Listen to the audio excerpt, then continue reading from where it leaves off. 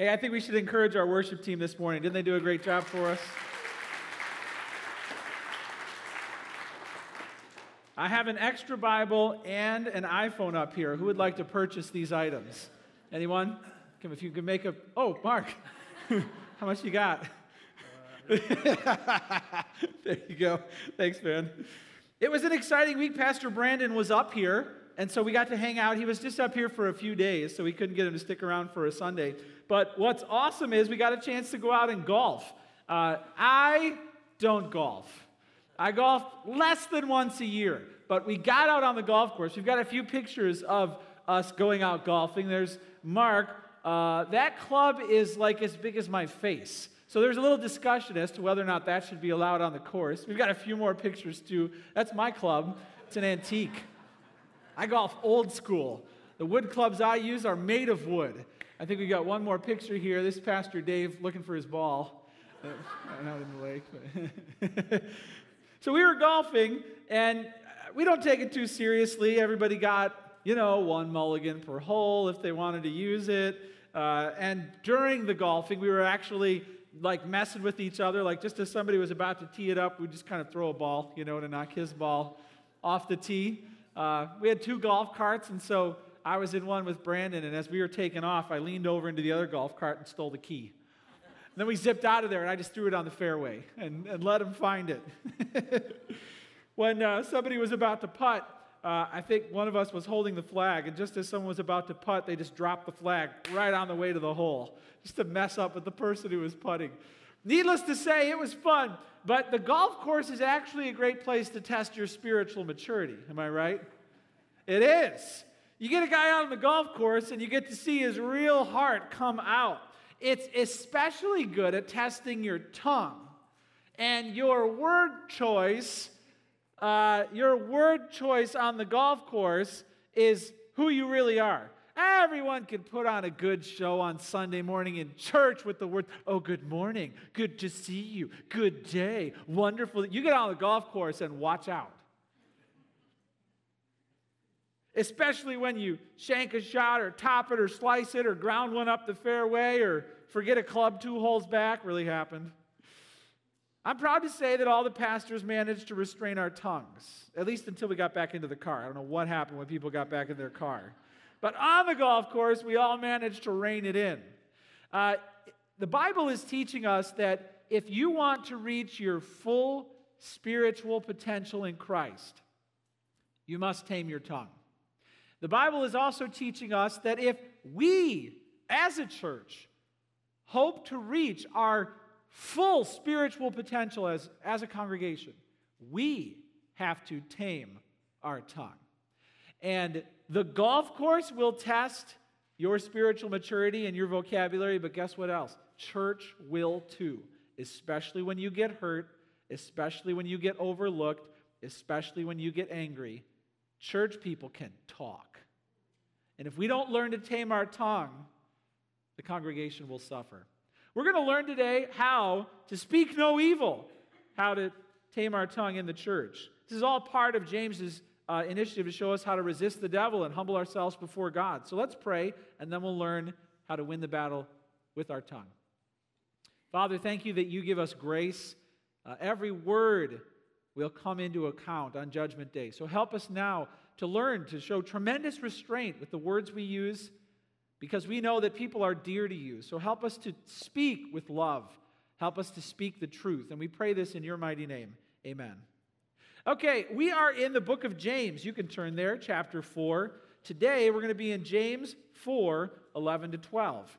There's just this 2-verse section, only 2 verses, but don't worry, this is going to be a feature-length presentation. You can get situated, get your pen out, because there's going to be notes for you to take. Here we are in chapter 4, verse 11. Continuing on, it says this, do not speak evil against one another, brothers. The one who speaks against a brother or judges his brother speaks evil against the law and judges the law. But if you judge the law, you're not a doer of the law, but a judge. There's only one lawgiver and judge, he who is able to save and to destroy. But who are you to judge your neighbor? He shoots out of verse 10 where he says, humble yourselves before the Lord, he will exalt you. Part of doing that is in relationships and the words you choose to use. It begins in verse 11 by saying, do not do something. Well, what is it? Do not speak evil against one another, brothers. So this is church folk. Now, jot this down. Number one, if you want to speak no evil, avoid speaking against others, especially in the church. Avoid speaking against others, especially in the church. If you read the context in the book of James, the spirit of self-interest had polluted many of these churches. What do I mean by self-interest? I'm right, you're wrong. I'm rich, you're poor. I win, you lose. I'm smart, you're dumb. And men were walking around with this sense of superiority in the church, looking down on those who were less than them, or so they thought. And if you came to this church, if you visited these churches that James is writing to, you would just sense it, like humidity, like on your arms. You would sense it in the air that there were people floating around above other people. And their words were showing the truth. We have to guard our hearts against selfish ambition. That means we shouldn't be coming to church expecting more power than we have. We shouldn't come to church craving more praise. We shouldn't come to church expecting more respect. We need to guard our hearts against resenting being overlooked or underappreciated in the church. We need to guard our hearts against being angry when we are held to the same common standard as every other believer. See, these are the pathways to a sense of superiority. And if you're going to avoid speaking evil against others, it starts in your own heart. The mouth, as we've learned throughout the book of James, is a world of evil, full of deadly poison, set on fire by hell itself. James uses big imagery to describe just how serious you have to be about taming your tongue. And sadly, the older certain people get, the more they've been in the faith, the more they conclude that they can have a thinner verbal filter. Well, I'm older, I'm wiser, I'm going to say it like it is. As if that's a mark of maturity, to have a thinner filter than ever. That's a mark of great immaturity. And the older you live, the stronger and thicker that filter should get. I had to go to the hardware store a few weeks ago because on my honey-do list was our back door screen, you know, the sliding screen door, and one of our windows. The screens had holes in them. One of them was, I think, a yard tool had punctured through it. So there's this big gaping hole in one of our downstairs screens. And then the dog is the culprit for our sliding screen door. Right? Stop it. And he keeps, clawing holes in the screen. So I had to take it into the hardware store and say, can you please fix the screen? Because there's holes, the bugs are getting in. And so they just called me this week. They said the screens are ready. So I'm going to go pick them up, and I'm going to put them back. And now the bugs won't be able to get in. And if you're careful, sometimes you will admit that suddenly there's a hole in the screen of your mouth, and things are passing through that shouldn't be passing through. And then we have to humbly go to God's hardware store and say, there's a hole in the screen, and things are getting through that shouldn't get through. Can you help me to repair the damage done to my mouth? It's called repentance. And every year we live, the Lord should grow the screen, should strengthen the screen, and should begin screening out more words than ever. Words prove faith. And we see here that a mouth problem is a faith problem. In James 3:9, we'll throw it on the screen, it says, with it, our tongue, we bless our Lord and Father, and with it we curse people who are made in the likeness of God. Lord, I love you, you're the best. I hate that person you made. Those two things shouldn't go together. It says in James 2:5, listen, my beloved brothers, has not God chosen those who are poor in the world to be rich in faith and heirs of the kingdom, which he has promised to those who love him? How out of line is it that I would speak against others when they're supposed to be my brothers and God has chosen them to be heirs of the kingdom with me? Avoid speaking against others. It says in verse 11, chapter 4, verse 11, do not speak evil against one another. Brothers, The point there is speaking down or speaking against. It's just simply you speaking in a way that is against the person who you're talking to. Give yourself a little checkup. How are you doing on some of the common sins of the tongue? Making the list in the Bible frequently would be gossip. Gossip means you are a person who passes along information that in the end is not building up the other person. Oh, it can be true. Well, it's true. But it can be hurtful, or it can be disgraceful that you would take that and that you would pass that along.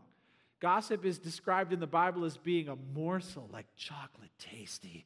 And if you hunger and lust and crave gossip, and then once you have some, you go and you feed it to your friends. And, oh, guess what I hear? You get the attention because you have gossip. It's sin. You can sin with your mouth. And you can sin with your ears if you listen to that. Want to know what it looks like to sin with your ears? Here's what it looks like. Want me to do it again? I'll do it again. Watch. Here's what it looks like to sin with your ears. It's letting things in that shouldn't be getting in. No screens on your ears, no screen on your mouth. It's sin. And if you're speaking against others, or if you are listening to someone speaking against others, it's time to take the screen in for repair. Words come from the heart. It's not a vocabulary problem. It's a heart hang-up when words get out that shouldn't get out. And are your words just wild and untamed? The way you talk to people in your life, I mean, is there no restraint? That might call your salvation into question. Or have you just gotten slack? Have you let the holes pile up and done nothing to change that?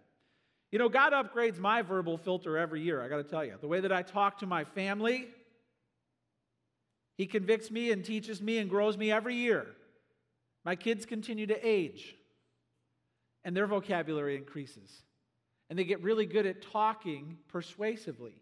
And so I have to be careful how I talk back to them. And as they improve in their ability to try and get what they want, especially when I'm saying no, I have to improve in my patience in how I talk to them about what I will say yes to. Same thing in marriage. The longer you live with the same person, the easier it is for you to reduce the quality of communication they get. But it should be getting better every year. It takes work. It takes humility and repentance. I've had, over the last 6 months, if I had to list the number of emotionally charged conversations I had, either with family or with church people or out in the world, there's a list. Sometimes emotionally charged conversations face to face, other times by text, right? You ever start to text someone and you're texting, and then you're like, I need to redo that one. Delete. And then, see, you're angry with someone, right? You're texting them, and then you delete. And how many revisions does that go through before you hit send? And the other person is just watching the dot. What's he going to say so then I can say it back? Right? And as we grow and mature, the number of rough drafts that we draw up before we send the final draft should become more. There should be more rough drafts. We used to call them in elementary school sloppy copies. All right? And in your mind, when your spouse says something and you're like, you need to be going through and ripping up and crumpling up like 10 or 20 sloppy copies before you finally produce the masterpiece of what you actually say. And it should reflect God's work in your heart, teaching you to slow down, be kind, listen first, talk second. Avoid speaking against others. It says the word brother, brothers, brother, like 3 times here. And then it uses the word neighbor in verse 12. Brother, brothers, brother, neighbor, family, family. We're supposed to be family at its best. But sadly, sometimes church is not. It's at its worst. Avoid speaking against others. This is God's heart. He's challenging us in our family, our marriage, in our church to avoid speaking against others. Speak no evil. Let's read on. He gives us reasons why we should stop speaking against others. So in verse 11, it says this. It says, do not speak evil against one another, brothers. Then it says, the one who speaks evil against a brother or judges his brother speaks evil against the law and judges the law. Write this down. Avoid speaking against others. Number 2, stop attacking your Bible. What he says here is when you're attacking a fellow Christian, you are simultaneously attacking the Word of God. An assault on a brother in Christ is an assault on the law of God. You can't go after the brother without going after the law. This is an interesting line of reasoning. But let me ask you this question as he paints this picture of a person who's assaulting or attacking the Word of God. What would you do if in your small group, one of your small group members just right out slapped the Bible and then threw it on the ground and then kicked it across the room, through the window out into the backyard? How would you react? I think there'd be a little mutual ministry happening right there. I think there'd be a little talk with that person about how they were treating God's Word in paper form. Am I right? Well, if they speak against someone else in the church, that is precisely what they are doing to God's Word. That's the point here. Attacking others is attacking the law of God. Follow his reasoning carefully here. It says, the one who speaks against a brother or judges his brother speaks evil against the law and judges the law. The law in the book of James means the Old Testament scriptures as fulfilled by Jesus. So they had the Old Testament in scroll format in Jesus' day, but Jesus came along and said that he has fulfilled the law. And so the teachings of Christ fulfill the Old Testament law. You sum it all up and you basically get what we call the Bible or the Word of God. And this is where we get our morality. Morality comes from God's nature. He is a just God, and our awareness of justice is derived straight from His soul because we are made in His image. We know something's right or wrong because He's a just God. We're made to be like Him. When we see something that's not right, you're being like God because you're made to be like Him. And how does God reveal His justice? Well, He does it through His Word or through His law. This is how God reveals His justice. This is the standard by which everyone will be judged and measured in the last days. God reveals His justice and His character and His nature through His Word or His law. His Word has authority over every person because they are a creature made by the judge. They are made to be like Him. So in God's Word, God says, this is what it's like to please me. This is what it's like to imitate me. Here is how I have shown you myself. It's through His Word. His Word has come down in many ways through prophets, priests, kings, Moses walked down the mountain. It was actually inscribed in stone, but sometimes God said, write this down, and it was written on a scroll. The point is, the law of God reveals the nature and character of God. And so if you demean others with your words, you're dismissing parts of the Bible that call for love. You're speaking against the Bible. So, I have here a tube of whiteout. Maybe the youngins here don't know what whiteout is. This is whiteout. Back in the day, we used to write on paper. We used to type on paper. And when we made a mistake with our pencil or pen, sometimes we would cover it up with whiteout. I was in college when the internet actually started to become popular. So we didn't really have a computer my first few years in college. I had to use a typewriter. And with the typewriter, if you messed up, you had to reach for the whiteout. Then you had to backspace, and you had to type it over the whiteout, right? And then we found this fancy typewriter that actually had whiteout built into the machine. So I could type, and then if I made a mistake, I'd hit erase, and it would go with whiteout. It would white out the letters for me. But if the mistake was 3 lines ago, it would white out everything all the way back to that mistake. It was pretty tedious. But anyway, imagine if you see another small group member, I'm picking on your small group members today, sitting in their small group, and they go like this.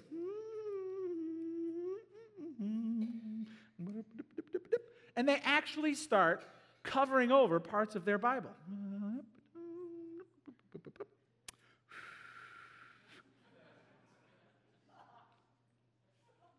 What would you say? You can't do that. That's God's word. Someone who is speaking against their brother is eliminating portions of Scripture calling for love and saying they're not going to do that. They're covering that over, and they're not going to apply that part of their Bible to their life. An assault on a brother is an assault on your Bible. You can't get on your phone and tear apart someone in your church and then sit down and have your quiet time with Jesus. It doesn't work that way.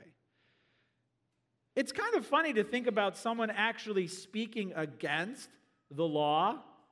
You know, the one who speaks against a brother speaks evil against the law.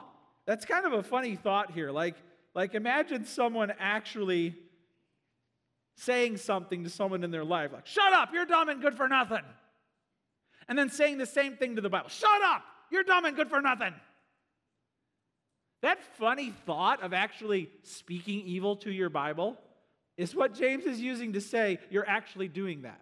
Whatever you say sinfully against someone, you are saying to your Bible, I wish I never saw you again in my life. Oh. Just try that. The next time you sin with your tongue and say something wicked or evil or mean to someone or about someone, then go and say that same thing to your Bible. I wish they would never come around again. I just can't stand you. I can't stand you, Bible.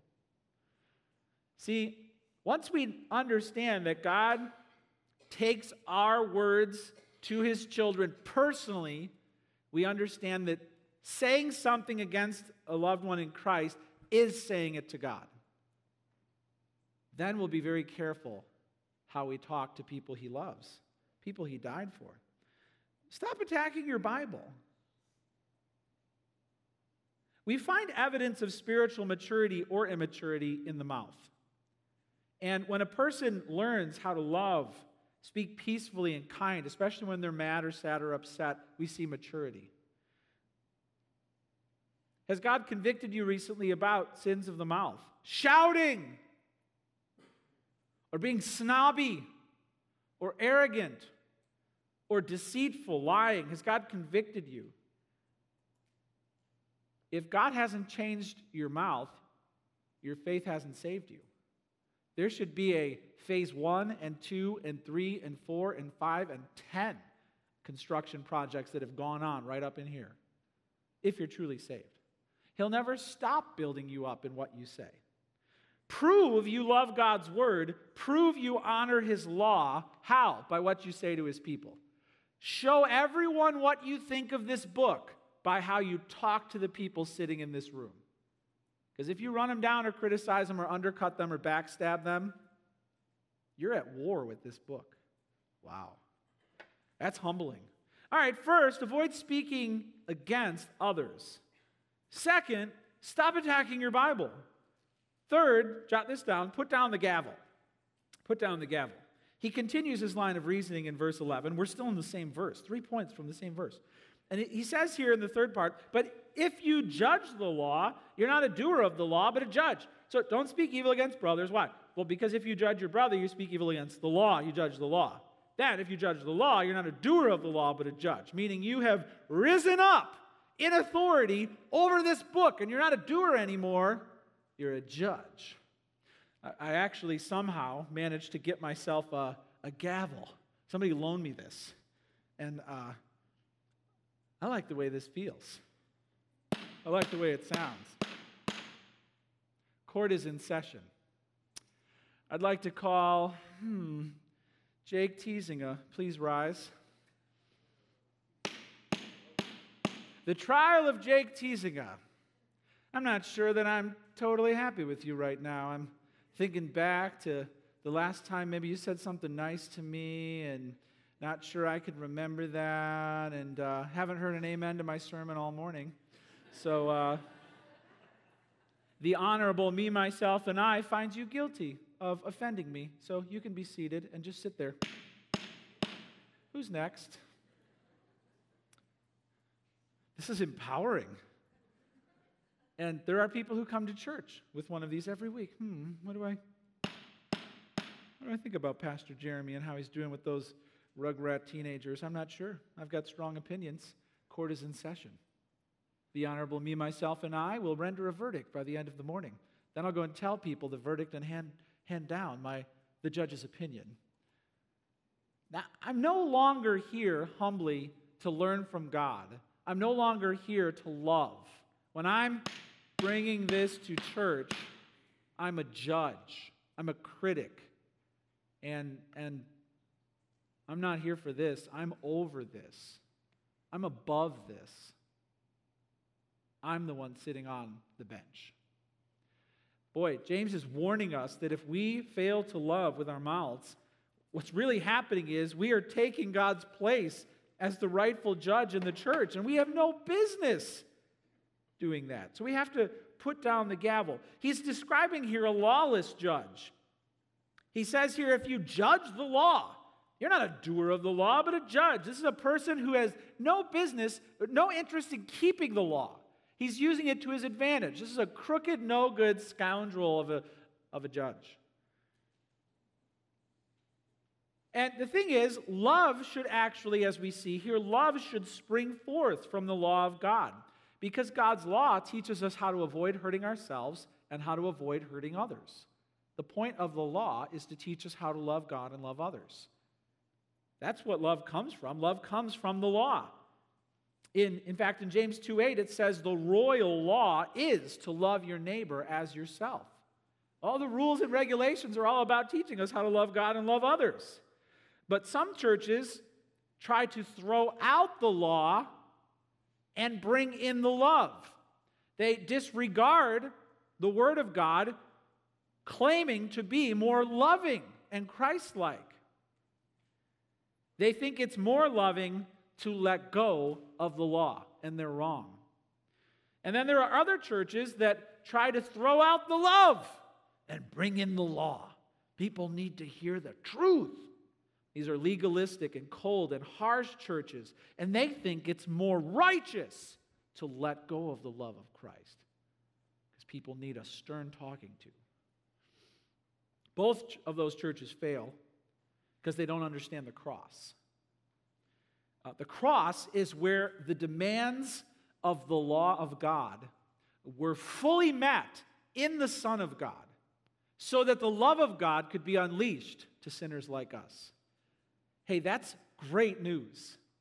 When you understand the cross, you understand the law of God had to be fully met. It was in the Son of God. Only then was the love of God unleashed. We can't let go of the law or the love, because if we let go of either of them, we've let go of Christ himself. Now, I've got great news. I'm happy to report that after checking our Constitution, which we are celebrating in Independence this weekend, we live in a country that was founded upon the law of God. I'm excited about that. That makes me want to blow off some fireworks, but they're illegal in Illinois, so I won't.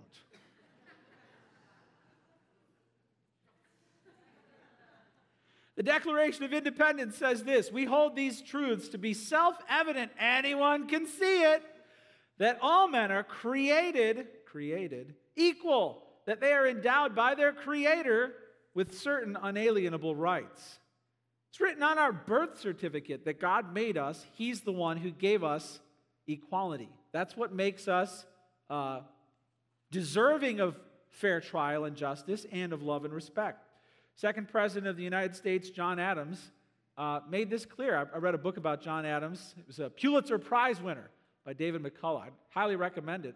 But it's so clear, the Christian foundations of our country. When you read the founders, John Adams said this: the doctrine of human equality is founded entirely on the Christian doctrine that we are all children of the same Father, all accountable to Him for our conduct to one another, all equally bound to respect each other. You know, this is amazing to celebrate this weekend. Our country is founded on the law of God, and out of that comes the love of God. We're supposed to love and respect our fellow citizens because the law of God says so. That's great, and our founders understood that. But I think we see, at least on the Supreme Court and in other places of our government, we see a fight now. Because some of the judges on our Supreme Court are saying, we have a Constitution already, it's a great one, let's uphold it. And others are saying, no, we need a new one, let's rewrite it. They're standing up above over the law. It's in this sense that James describes the evil judge who stands on the law, doesn't follow it, sees it as his job to rewrite it, to suit himself. And we're watching what happens in our own country when that plays out, when judges judge the law as being unworthy. And we see that in our country, the government is letting go of the law of God. They're doing it because they say that it will produce more love, but it won't. You need the law of God and you need the love of God, or you let go of Christ himself. When God's law is abandoned, the result is moral anarchy. But here's the thing, this is true in the world, and that's plain as day right now. Moral anarchy, shamelessness running rampant, and it's true in the church. The Bible here is more concerned about the church. If we let go of the law of God, if we let go of the love of God, moral anarchy will result, and the church will fall apart. It's true when law breaks down, love breaks down.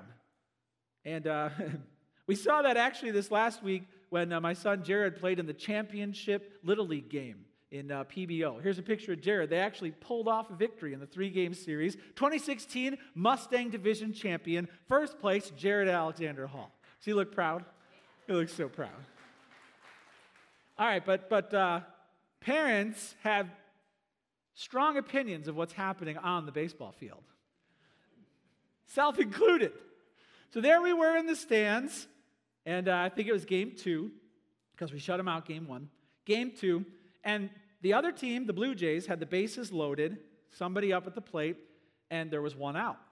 And so the guy hits into, I'm not sure what it was, he popped out or he struck out or something, and then all the kids started running off the field. The ump said 3 outs.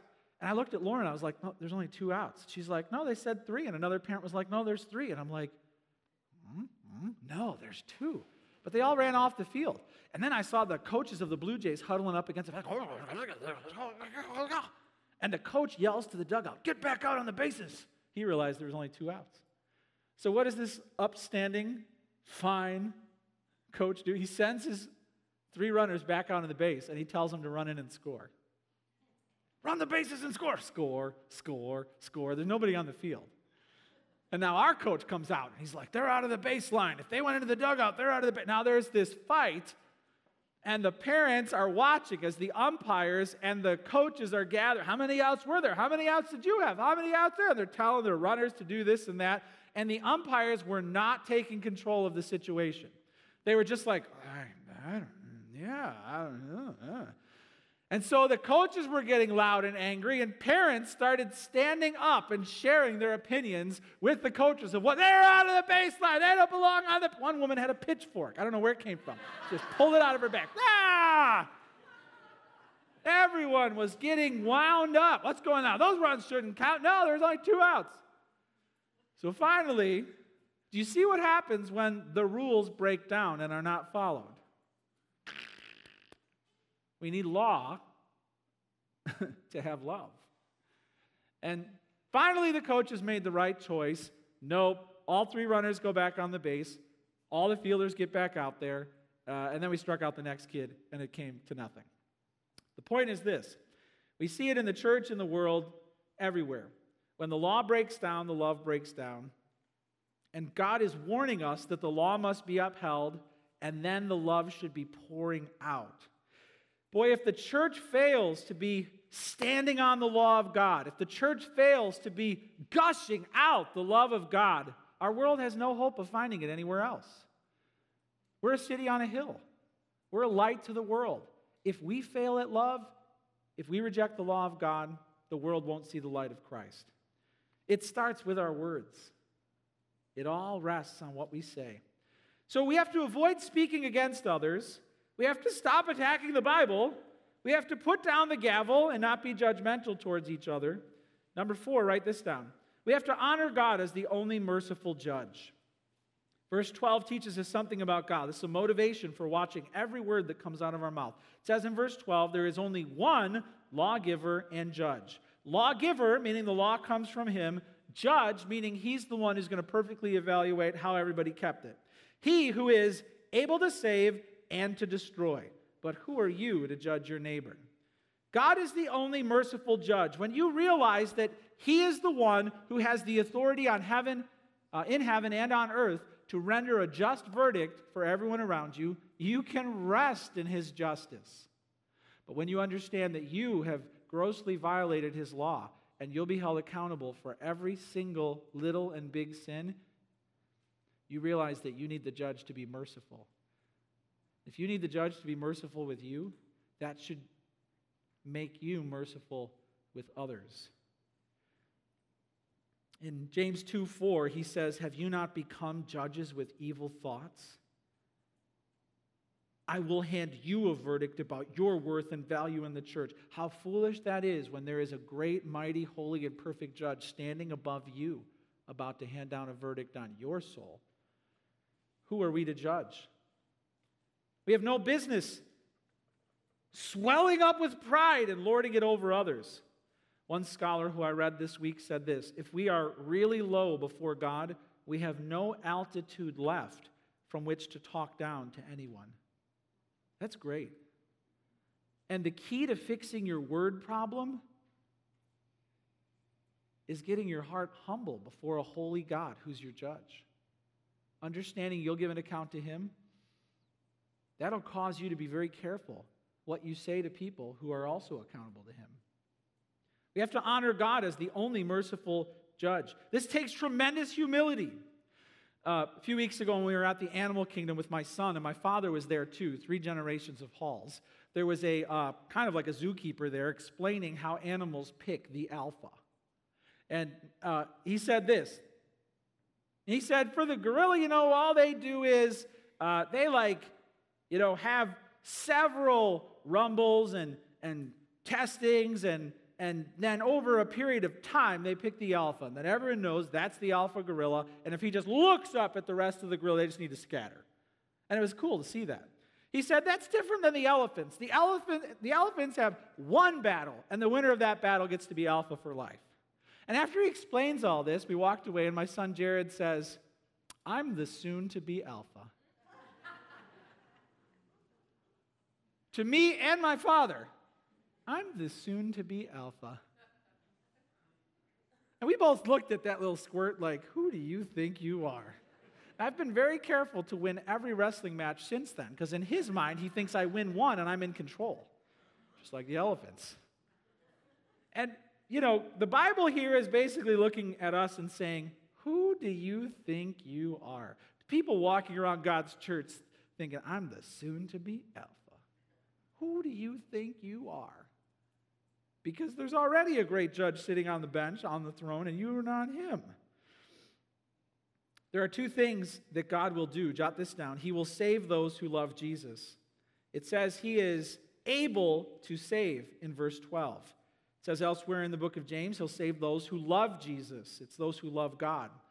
What that means is we are convicts, condemned under God's law, freed by the mercy of a judge who chose to save us instead of judging us. All right, back to my gavel here. So what's going on is this sound happened at your trial in heaven, and then God said, guilty, but He knows my son, so I'll forgive him. Case dismissed. And then you pronounce someone in the church guilty, worthless, send him away. How foolish is that when the judge of heaven let you off and you send a brother to the chair? You can't do that. Because God didn't treat you that way. God treated you with love. He will save those who love Jesus, and the way you speak of others proves whether or not you know His grace. It's out of line when we fail to love those in the church. He frees us from judgment, treats us like family, then we condemn others to judgment and treat them like enemies. That shouldn't happen. He will save those who love Jesus. Write this down. He will destroy those who love sin. It says He is able to save, and now James warns those who won't give up their sin, and He's able to destroy. He'll destroy those who love their sin. This is a warning to unbelievers sitting in God's church, filled with the pride of the world. God is able to condemn, to destroy. What this implies is you being sent away from heaven forever and dwelling in eternal conscious torment in hell. God is able to do that to you. When you understand the power of His judgment, the justice that will be served, you should get low. Immediately low. Because He'll destroy those who love sin instead of God. This is also a warning to Christians to get low. If I'm modeling the world and being filled with those desires, James 5:9 says, the judge is standing at the door. You'll be in front of Him before you know it. Christians will be evaluated on how they loved others. Somehow that judgment will affect your eternity. Christians aren't judged whether or not they go to heaven or hell. That judgment is done when you trust Christ as Savior. But you will be evaluated, and there's rewards in heaven. Your eternity will be affected by your obedience here.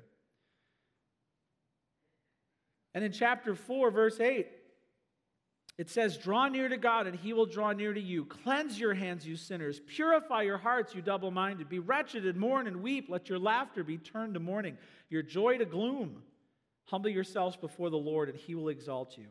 Hey, the judge is standing at the door. You can be forgiven of all of your sins, but it takes humility to get low before Him and to say, I have sinned, especially with my mouth. And there are some perhaps who have never actually bowed before the God of heaven, who is the judge of all the universe. Maybe you haven't realized that you will stand in judgment. You have no hope of earning your way into heaven. The only way you can get in is to understand that the law of God was fully met in the Son of God at the cross of Christ. If you trust Him as Savior, then the love of God comes into your life. It's the only way. I'd love to give you a chance right now to just get low before God in your heart and to ask Him for forgiveness. Let's do that together as we pray right now.